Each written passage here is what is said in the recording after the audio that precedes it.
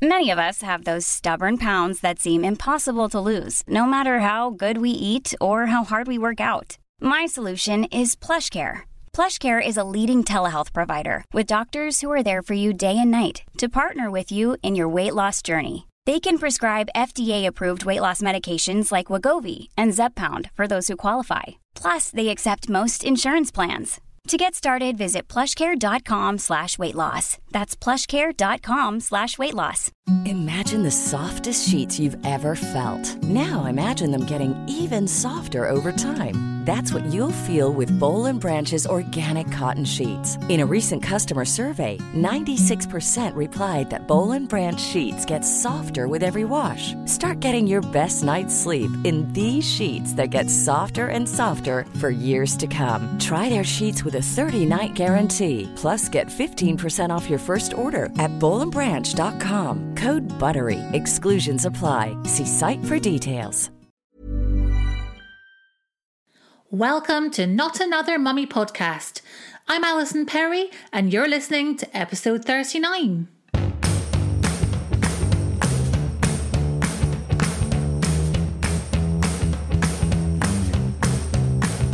Welcome back.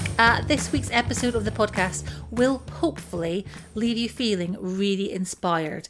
My guest is Susie Ashworth, who is a mum of 4 and a mindset and business coach for women. She's one of those people who you spend half an hour with and it's like her positivity and energy just rubs off on you.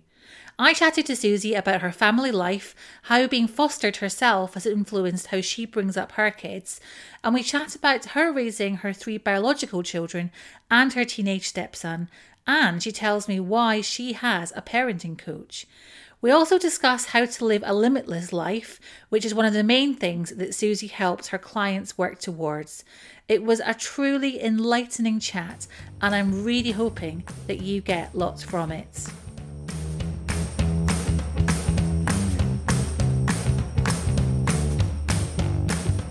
Welcome, Susie, to the podcast. Thank you so much for having me. For anyone who doesn't know who you are and follows you on Instagram or, or social media, do you want to tell us a little bit about yourself and what you do? Because you started off by founding the Calm Birth School, didn't you, a few years ago? And now you've moved on to doing, you're a mindset and business mentor for women. Yeah. Is that a good way of describing what you do? The way I describe it is I'm a mindset, messaging and miracle mentor for women in business. That sounds amazing. That sounds like, sign me up now. Come join. Yeah, I want to help as many women as possible achieve, I suppose it's economic freedom, really, so that they can live a life of limitless experiences. And the type of people that I love working with, they are soul-driven, passionate. They just want to make a big impact, a positive impact in the world. Yeah, that's so nice. That's brilliant. And how did you move from being involved with the Calm Birth School to what you're doing now? How did that's quite a transition, isn't it? Well, yes and no, because when I launched the Calm Birth School, which was co-founded with another lady, it was really exciting. So it was the world's first video-based hypnobirthing program, and at the time it was like there was KG, Marie Mongan and the Wise Hippo, and there was this new kid on the block, and so it was really easy actually to make a big splash, and people were like, what are you doing? And it's online, and can it really work? And so people were really curious, and at that time there were pre- and postnatal specialists were like, oh, you've gone online and you've built up this audience, and how have you done it? And because of my background, which is media, I used to work at The Guardian, all of the stuff that I had learned there in terms of advertising, sales and looking at brands and seeing how they positioned themselves in a unique way, all of that came through in the building of the Calm Birth School brand. So when people started asking, how do you do that? I was like, oh, you do it like this, you do it like that. And all of a sudden I was mentoring, particularly at that point, baby business owners, so people that were in the pre and postnatal world. At what point did you think, right, hang on a minute, this could be what I do? Quite early on. Did you? Yeah. You really strike me as somebody who, really kind of comes up with these ideas and you're really sharp and on it rather than just bumbling along like I might and be like, yes, I'll help you for free, come. I do help people for free, but I still, when I have an idea, and I think this comes from, I just think life is too short. And so it's like, oh, that looks good, let's go for it, let's see how it's going to pan out. So when I have an idea, I do run with it. Yeah, that's amazing. Okay, so family life. You're a mum of 4, aren't you? How would you describe yourself as a mum? I'm the strict one. Are you? Yeah. That surprises me. Yeah, I'm the strict one. Dad's the fun one. And it does my head in sometimes because I'm a bit like, I am fun, but I'm really, I care. I probably... in this area more than any other area of my life, I'm very thinking about who they're going to be in the future. And so having clear boundaries and being respectful and taking responsibility, all of that stuff that you don't really care about when you're 7, 5, 2 and 14, I'm like on that, which I'm sure is quite boring and naggy for them. That's really interesting though that you describe it like that, because I think so many of us are probably guilty of looking at parenting in terms of the moment and the fact, I am your mum and, the experiences that we're having right now and reacting to things in the moment. Whereas the way you describe it, you're really talking about shaping them as little humans and being aware that everything you do will have an impact on them. I think the interesting thing about that is the struggle that I have is as somebody who is passionate, who is fierce, and who, I don't know if I'm allowed to swear. Am I allowed to swear? I feel like you can swear. I don't like to take any shit. And I have, I've given birth 3 times to 3 kids who are also very fierce, and you don't mess with them. And I love that, but I also hate that. And the struggle between being the adult and not being triggered. So I had a situation with my 14-year-old, who's my stepson, a couple of weeks ago, and we had this big explosive argument, and then it kind of came down and we both settled. And I was like, I hate the fact that when I'm arguing with you, I revert to my 15-year-old self. I'm like, in my head, I'm like, stop speaking, he's being irrational. Like at one point I was like, I feel like I'm in a twilight zone, like why can you not hear me? I mean, it was crazy. And then I, when we calmed down, I was like, I went back to being a kid. So here, when I'm being rational, I know that I want them to be inspired to be good human beings. In the moment, sometimes I can be as much of a dick as what they're being.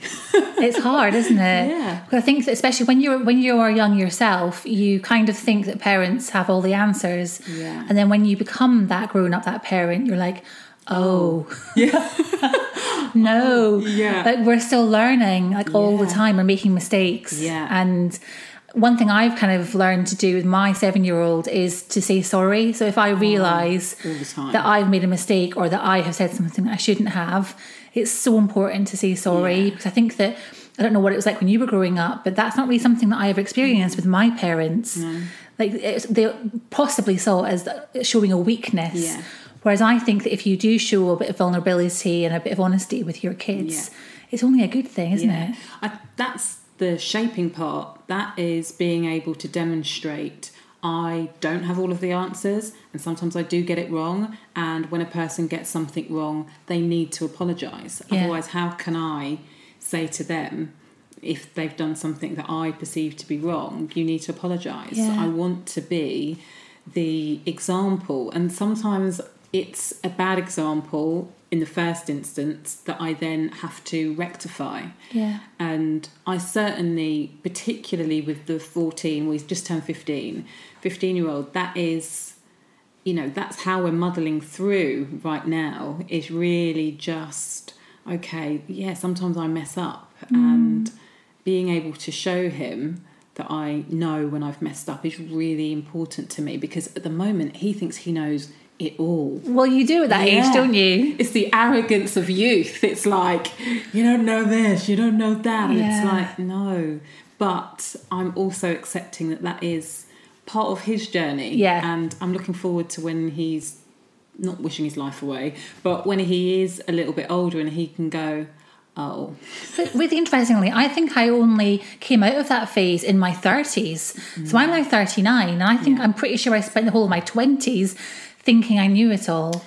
I think that I came out of that younger because I lost my foster mother at the age of 19. And I think that when you lose somebody who brought me up, I was essentially her child. When you lose somebody that young, it changes your perspective on who you are as an adult and who you want to be. Yeah. And so I think that even though I was obviously still very much growing up, I immediately, because I still felt very connected to her, even though she wasn't around, I immediately knew that there was something more, and life didn't all revolve around me. There was something bigger than me that I was a part of. And I think that because of that, I got it, that I was always going to be learning. Yeah.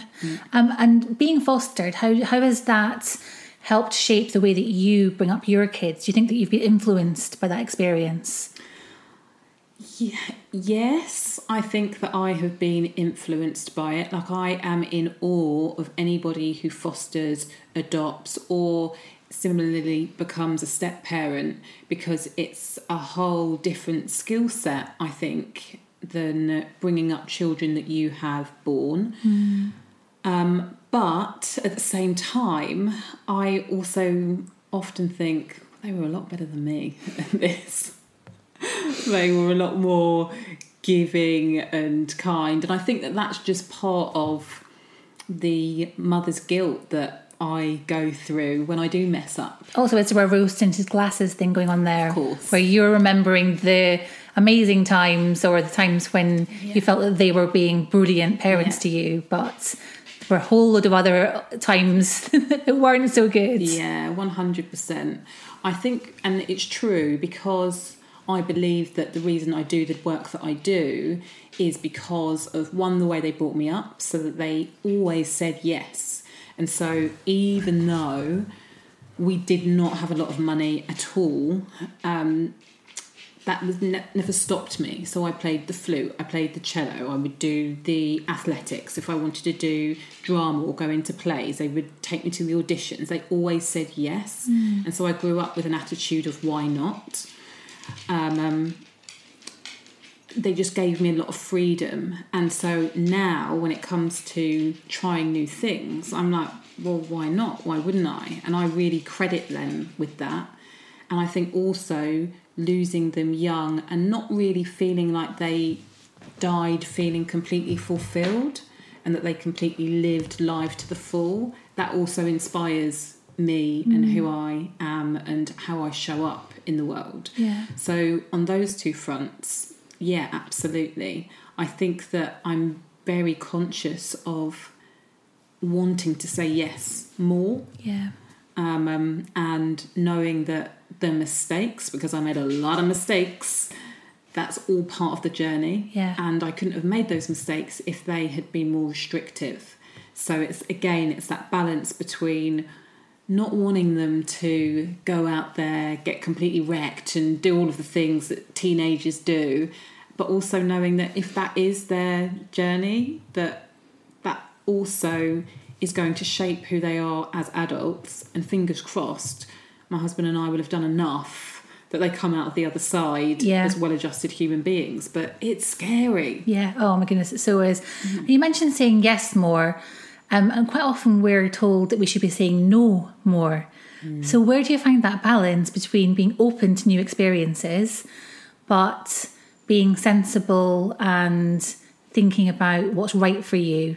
Yeah, I think that for me, the yeses come whenever I feel that they're going beyond their comfort zone. I'm like, yeah, of course you can do it. Yeah, of course you can jump down there. You're not going to die. You're going to be fine.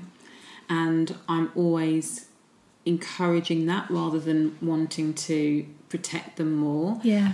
I think that where I say no a lot, even between them as siblings, is just them finding their own dynamic and the power dynamic between the kids. Yeah. And them being respectful to each other is really important. Like, the idea of bringing up our kids and them not loving each other or not liking each other when they get older, that scares the bejesus And it out of happens me. all the time. It happens all the time, and I think that that's devastating. Yeah. And so it's really, for me, I'm like, normal sibling behaviour is you love each other, you hate each other, you love each other, you hate each other, you love each other. But remembering that in the moment can be tough sometimes. And, you know, I'm like, just be nice to each other. Like, why are you arguing? Be kind. Which are not bad messages, but sometimes they have to. I think that it is right to also allow them to find themselves and their voices in those challenging moments. Yeah. And how do you find that the dynamic works with having your stepson as well as your other kids? How does that work in terms of day-to-day family life? For me or for them? Both.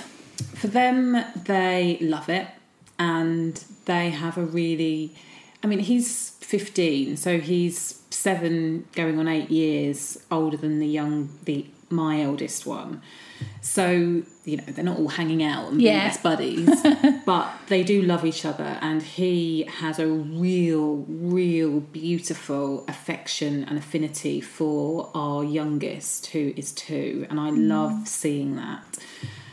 We are really trying to navigate having a teenager and really understanding what is normal teenage behaviour versus what is abnormal teenage behaviour.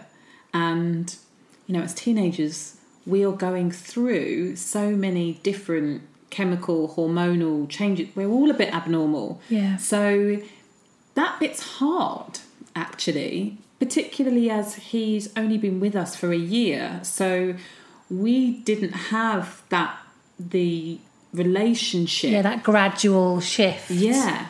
It was just like, okay, teenager, welcome to teenage world. And it was like, we're not ready for this. We haven't got a clue. Yeah. So, yeah, well, I would say that we find it really challenging, actually. Yeah. Even just like, how much time should they spend in their room? How much time should, you know, he be spending with the family? How much time is too much computer time? What is reasonable? Yeah. And what is, you know, for us, what is reasonable to try and implement, and what is just like, God, get off his case. Just being a teenager. Yeah, he's just being normal. Doesn't hang out with you. And you've got a parenting coach, haven't you? Yeah. Tell me about that. Yeah, so we got a parenting coach when Coco started primary school. So Coco is 5, so she'll be going into year 1 in September. Okay. And we thought that she was going to take to it like a duck to water, and she didn't. And it was really hard. And in the mornings, because back then Jerome was doing the school one as opposed to me, in the mornings they would be horrendous. She'd be in tears, she would just be inconsolable. And we didn't know, is she playing up? Is she genuinely upset? Because we would say to the teacher, how's she doing? And the teacher would be like, she's a little bit quiet, but she's fine. And it was really like, again, that fear of, we want to be able to support our child, and we didn't know how to do it. So we employed a parenting coach, and I had one-to-one sessions with her, and we had a group course that we went through, and then I've continued it because there's always something else. There's always something else. What kind of things, does your coach support you with? I mean, is it just day-to-day issues and... Yeah, so the way that she works is it's all about you rather than the child. Okay. So you don't really get any behavioural management techniques, which is what Jerome's looking for. He was like, how do we get them to go to bed? Yes. How do we get them How do we control them and get them to do what we want them to do? That is what I want to know. And she was like, interesting. But what we did learn is about how children respond when they're feeling secure versus when they're feeling insecure. Okay. And we learnt to look at what we were feeling. So tantrum in the supermarket. Your child is feeling insecure. You're unable to manage her or support her in the way that she needs because you're worried about what Joe Bloggs in the corner is thinking about you. So it was really like, oh, okay. So when she gets into that space, rather than me trying to manage her, how do I need to manage myself so I can stay genuinely calm? Because energetically we're always picking it up, even if we're like, through gritted teeth. Yeah. You can feel my anxiety and my stress. How can I genuinely come from a place of love in my support of her? And again, it's that balance between just stop doing that. That's my natural space I want to go to. She's feeling insecure about something right now, and that's triggering my insecurities. How can I nurture and love myself enough so I then have something to give to her? Yeah. And then also realising at the end of school, when they're tired, and there's that, all of that, and the Caesar and Coco are winding each other up, and I've had a long day and my cup is empty. Yeah. So really just me being like, why am I not dealing with these situations better? Oh, because you're really tired. Yeah. Your cup's empty. You haven't eaten properly. So what are all of the self-care things that you need to do? And also be aware it's really normal for them to finish school and be really tired and be winding each other up. So be prepared for that. Have some snacks. Give them something to eat as soon as they've come out of school. And just so it's those little things. But often it will be a flashpoint has happened and I haven't felt that I've dealt with it in the way that I want to deal with it. And so being able to talk that through and have someone say, you're not insanely bad, you're not a terrible person, this is how you might want to look at yourself, this is how you might want to, like with preparing for your birth, you might have a stressful situation. Okay, where's your safe space?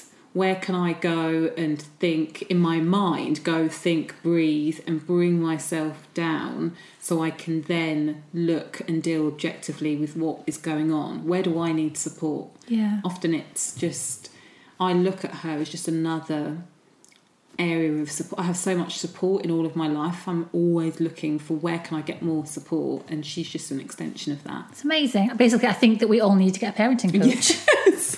Yeah. Stop you from going insane. Get yourself up, as well as giving you some tools and strategies. Sounds incredible. Even on a budget, quality is non-negotiable. That's why Quince is the place to score high-end essentials at 50 to 80% less than similar brands. Get your hands on buttery soft cashmere sweaters from just $60, Italian leather jackets, and so much more. And the best part about Quince, they exclusively partner with factories committed to safe, ethical, and responsible manufacturing. Elevate your style without the elevated price tag with Quince. Go to quince.com/upgrade for free shipping and 365-day returns. Many of us have those stubborn pounds that seem impossible to lose, no matter how good we eat or how hard we work out. My solution is PlushCare.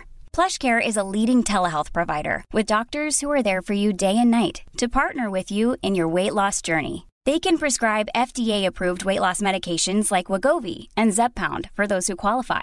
Plus, they accept most insurance plans. To get started, visit plushcare.com/weightloss. That's plushcare.com/weightloss. So, living a limitless life. How do we do that? Go on, tell us. I think that it is permission to do the things that you want to do. And before you can get to that space, it's really asking yourself, what is it that I want from my life? And I think that from a very young age, we are looking to our parents for their approval, and then we're looking to our peer group for their approval.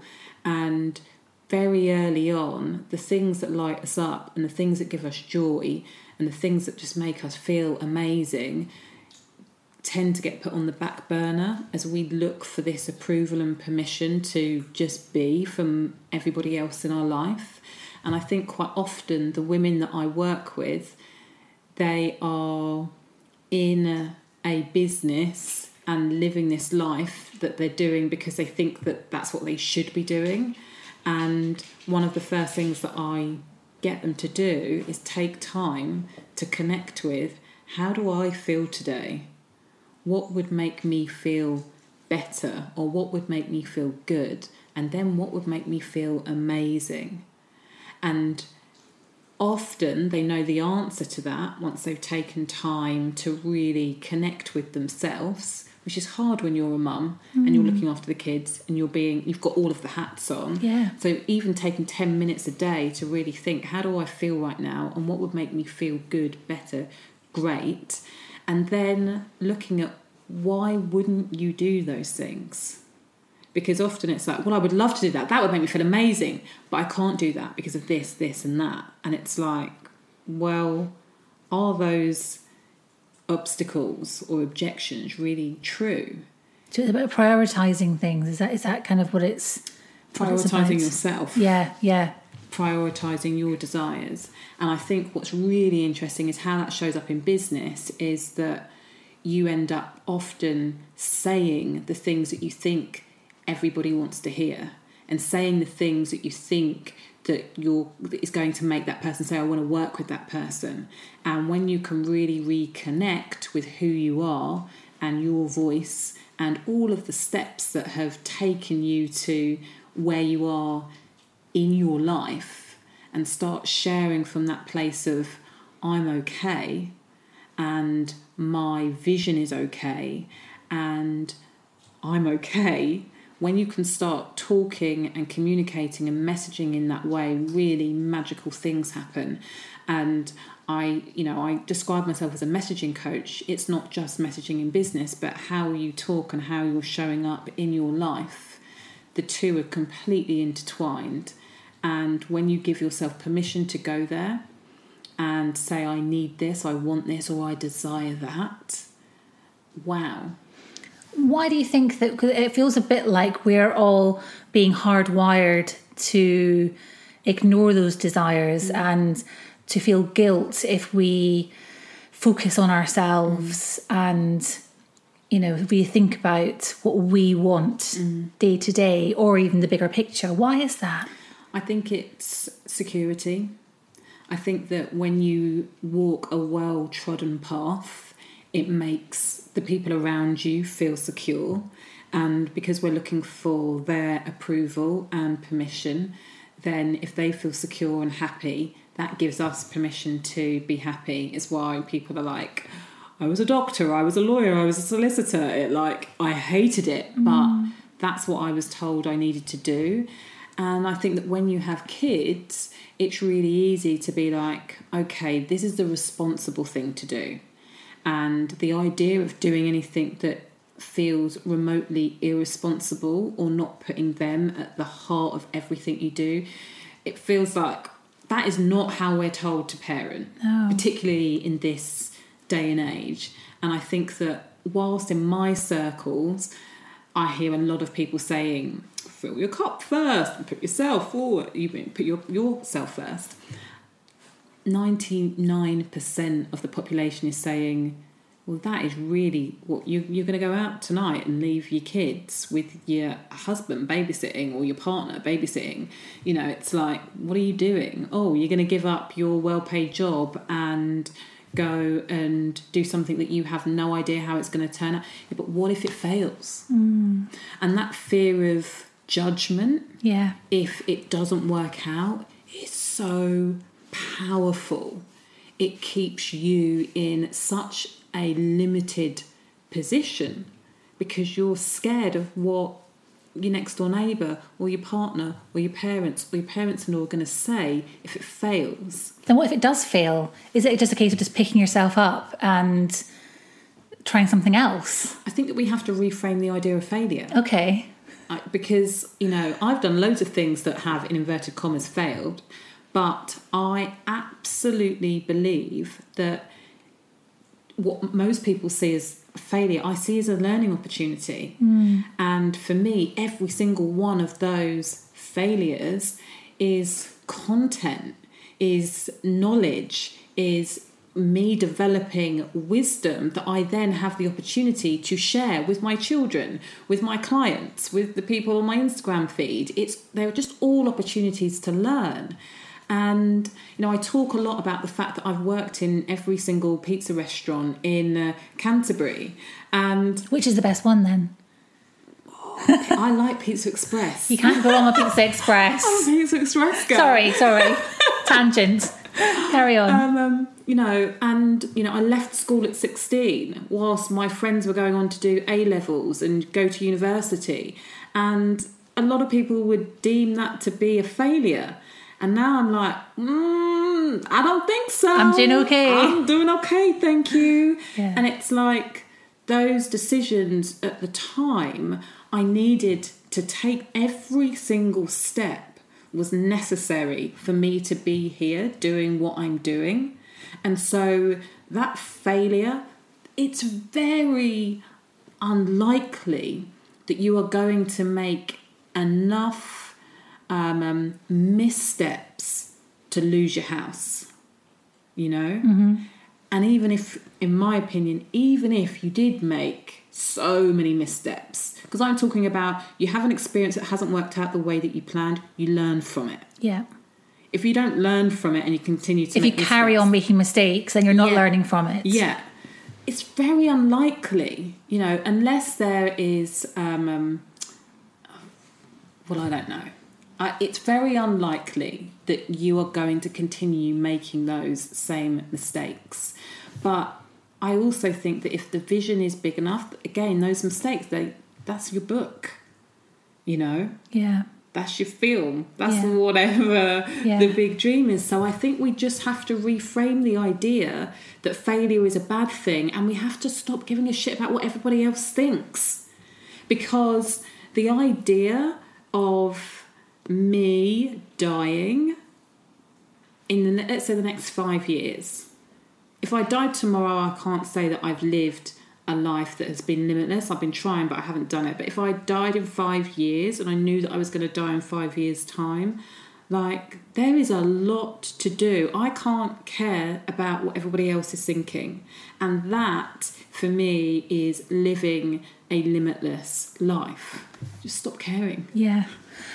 So you run a course and you work with clients. What kind of things have happened with those clients? What kind of success stories have happened that, that you can almost lay claim to and say, that's because I was helping that woman? Yes, there are loads of business stories, where people are like, I started working with you and I didn't have any money to pay my rent, and then I've had a £10,000 month within 6 weeks. And there's lots of amazing financial stories. But for me, it's all about impact.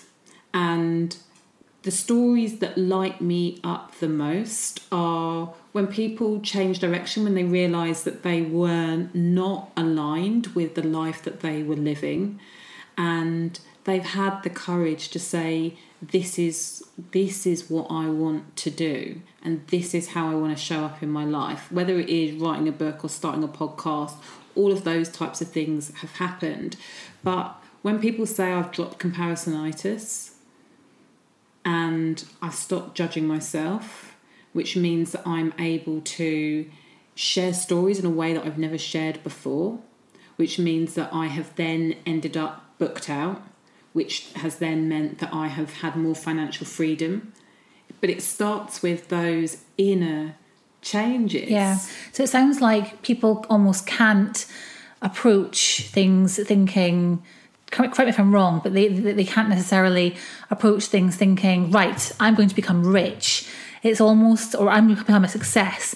It's almost a process that by dealing with things inside themselves and changing the way they're approaching life, those things then follow on. Is that right? I find that, so I think you absolutely can go into life and business being like, I want to be a millionaire and I want to be global, da da da da. And I love ambition, but for for me and the people that work the best with me, it's about wanting to connect more deeply with yourself. Right. And it's doing the inner work. And what's quite interesting is that I did like a customer survey the other day, and I asked, who would you recommend this to? And one of the responses was, anyone in business who is not scared of doing the deep work. Because I think a lot of people are scared of... Well, it's scary to look inside yourself and confront things and make changes. It's quite often easier said than done. Yeah. To look inside yourself and love what you see. And a big part of it is accepting. You know, I think people see me and they're like, oh, you're so positive. How are you so positive all the time? Like, there is no dark side. And for sure, there is a dark side. And the journey that I am on, as all my clients are on, is really saying, do you know what? Sometimes I can be a dick. Sometimes that serves me. And in the past, it has served me. That's not the space that I want to live from right now. But that is part of who I am. And the more honest you can get about the parts of you that you deny, that you would rather kind of put on the back burner and pretend they're not there, the easier it is for you to show up in your business more fully. Yeah. Without worrying that you're going to get caught out or found out. Yeah. And for sure, I am not completely there. Yeah. It is. I don't think any of us journey. are. No. We'd be lying if we said, yep, that's it, we're sorted. Yeah. But that's the stuff that that's the way that I work with people. And I think that for some people, it's like, I just want to stick to the business bit. And that's fine. And I think that there are lots of very successful people out there who don't do all of the inner work and the mindset work, and they're very successful, but on a financial perspective. Yeah. But the limitless life is about loving your life and loving who you are in your life. And the more you love who you are in your life, the easier it is to love who you are and how you're going to show up in your business. So to someone listening right now, what are the 3 things that they could do today to help them live a limitless life? I think take some time, whether it's first thing in the morning, I'm a morning person, or... You really are, by the way, because I quite often wake up, look at Instagram, and you're already on the beach doing a run. I'm like, this lady is crazy. I'm like, it's the best time of the day. So because life is so busy, and although I think they call it, I'm an ambivert. So I am an extrovert. I like being out there, but I also need my me time. Yeah. And that's the time I get it. So, but not everybody's like that. So taking some time out every day, 10, 15 minutes maximum, to just get quiet. Some people love to meditate. Some people will journal, get their book out and write. Just, how am I feeling? How do I want to feel? And really start connecting with your desires. Once you have an answer to what is it that I want, so I think you can do that on a daily basis. But then also I invite you to think about, what's the big picture? What would you love for yourself and your life if you weren't scared of failing? And write it down, because once you acknowledge it and once you see it, you can't unsee it, Yeah. And the third thing that I would recommend is putting yourself in situations and environments in real life or online where you are surrounding yourself by people who are inspiring you and lifting you up. So getting rid of the negative people. Yeah. Getting rid of the people that make you feel like you're not enough or that you're lacking. But how much of that is comparison in terms of something that you need to deal with, rather than banishing those people? How much of that is actually dealing with, I'm still going to allow you to be around me because I need to work on how I'm feeling about you?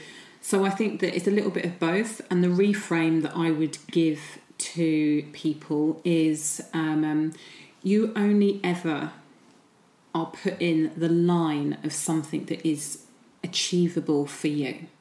So if you see somebody there who, in inverted commas, is living their best life, you know, they're out there doing the thing, you're seeing that because it's possible for you. So rather than feeling bad or negative about the fact that you're not doing it yet, feel inspired. There's a reason that you're seeing it. Then you can start asking yourself, what would be the next step that I need to take that will take me one step closer to that? So that's the work on yourself. But there are some also, particularly online, some super negative people and things. There really are. You know, step away. Step away. Yeah, I think it's okay. I think it's all right to give yourself permission. Yeah. To unfollow if you feel like it's sapping your energy or your creativity or whatever it is. Yeah, unfollow, mute. The mute function is wonderful, isn't it? Because then you don't worry about offending somebody. Yeah, I'm with you on that. Yeah. Well, the fourth thing would be stop caring, which is really hard. It's really hard for me to just say stop caring. Yeah. But I think that when you put yourself in, once you've decided on what your big vision is and you use the filter, is this thing going to take me one step closer or one step further away from my big vision? Just make the commitment to always be taking one step closer. Even if it's a small step. Even if I guess doesn't matter. It must compound effect. It must scare people, you know, the thought of the journey. Yeah. But actually making that small one step forward is enough. 150%. One small step every single day, you know? Yeah. You're going to be in a vastly different place in a year's time than if you don't take any action at all. I feel so inspired right now. Good. This is amazing. Okay. Susie, I've got some quick fire questions for you. What's the ultimate song to run to? Oh my goodness, that is really hard. I am going to say, can I be a little bit general? Yes. Anything Upbeat by the Black Eyed Peas. Okay. Yep. Okay. I'm like, let's get it started in here. Yes. Yeah. I'm down with that. Like it. What piece of advice do you wish that you could go back and give yourself when you were a new mum first time round? That it's normal to not feel yourself. That's a good one. Because you really don't feel yourself. Yeah. And we're just trying to... You're never going to be the same again. And I feel that a lot of the times mums are saying, I want to get back to how I used to be. I want to get back to how... Let's drop that idea that is possible. Yeah. You know, you are forever changed. Yeah. And giving yourself permission to find the new version of you is, I think, important. Yeah. I think that giving yourself permission thing is... It's a thread that runs through so much of motherhood, isn't it? Just allowing yourself to, you know, do certain things without that guilt. Yeah. It's so important. And then lastly, Susie, what's been your most embarrassing parenting moment? Do you get embarrassed? You don't strike me as someone who would get embarrassed that often. I don't. I'm more the embarrassing parent. I'm like, let's do this. What is my most embarrassing moment as a parent? Oh my goodness, I don't know. When have you embarrassed your kids then? Well, I embarrassed my son on Saturday by making him floss with me to Meghan Trainor. He was not impressed. He was like, well, I can't believe you made me do that. Yeah. In the street. We were in the street. Grown-ups flossing, kids can't stand it, can they? Because they're just like, no, you're doing it wrong. There was so much going on. We were in the middle of the street. Jerome was filming us. We had the music going on. I'm an adult. He's a child. It's like, all of the things were going on. So sorry. I feel for him. I really do. And especially if it's been filmed, then that means that it's out there and, you know, forever. People can see it. Susie, thank you so much for being my guest today. I have loved chatting to you and I'm feeling super inspired and I hope everyone else is too. So thank you. Thank you so much for having me.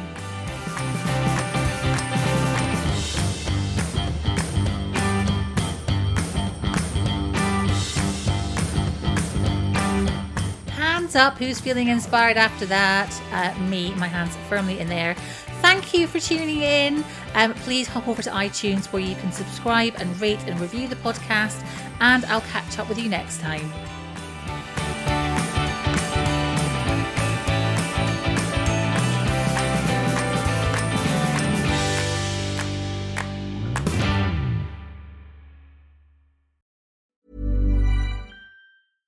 Imagine the softest sheets you've ever felt. Now imagine them getting even softer over time. That's what you'll feel with Boll & Branch's organic cotton sheets. In a recent customer survey, 96% replied that Boll & Branch sheets get softer with every wash. Start getting your best night's sleep in these sheets that get softer and softer for years to come. Try their sheets with a 30-night guarantee. Plus, get 15% off your first order at bollandbranch.com. Code BUTTERY. Exclusions apply. See site for details.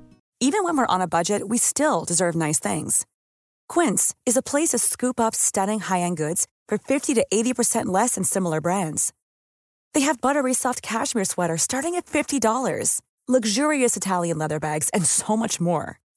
Plus, Quince only works with factories that use safe, ethical, and responsible manufacturing. Get the high-end goods you'll love without the high price tag with Quince. Go to quince.com/style for free shipping and 365-day returns.